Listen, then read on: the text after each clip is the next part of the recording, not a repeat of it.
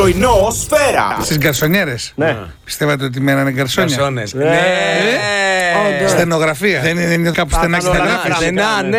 Πρέπει να γράφουν πολλά. Ναι, ότι είναι κάπου στενά και λες πώς θα γράψει άμα κάνω. Το πιο αστείο ήταν με τους Νταβατζίδες. Τότε εκεί που δούλευα εγώ υπήρχε ένας τύπος και λέγανε αυτός είναι Νταβατζής. Εγώ που ήμουν 14 χρονών. Δεν καταλάβαινες. Δούλευα εκεί πέρα. 14 χρονών δεν καταλάβαινες? Όχι, δεν καταλάβανε 14 χρονών. Μα χάιπα το ήσουν, αμορέ.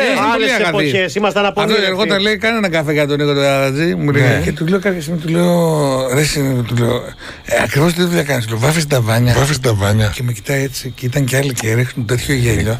Δεν το ξεστάσω. άσχημα. Δεν λέγεται Νταβάνι, λέγεται Ταβάνι.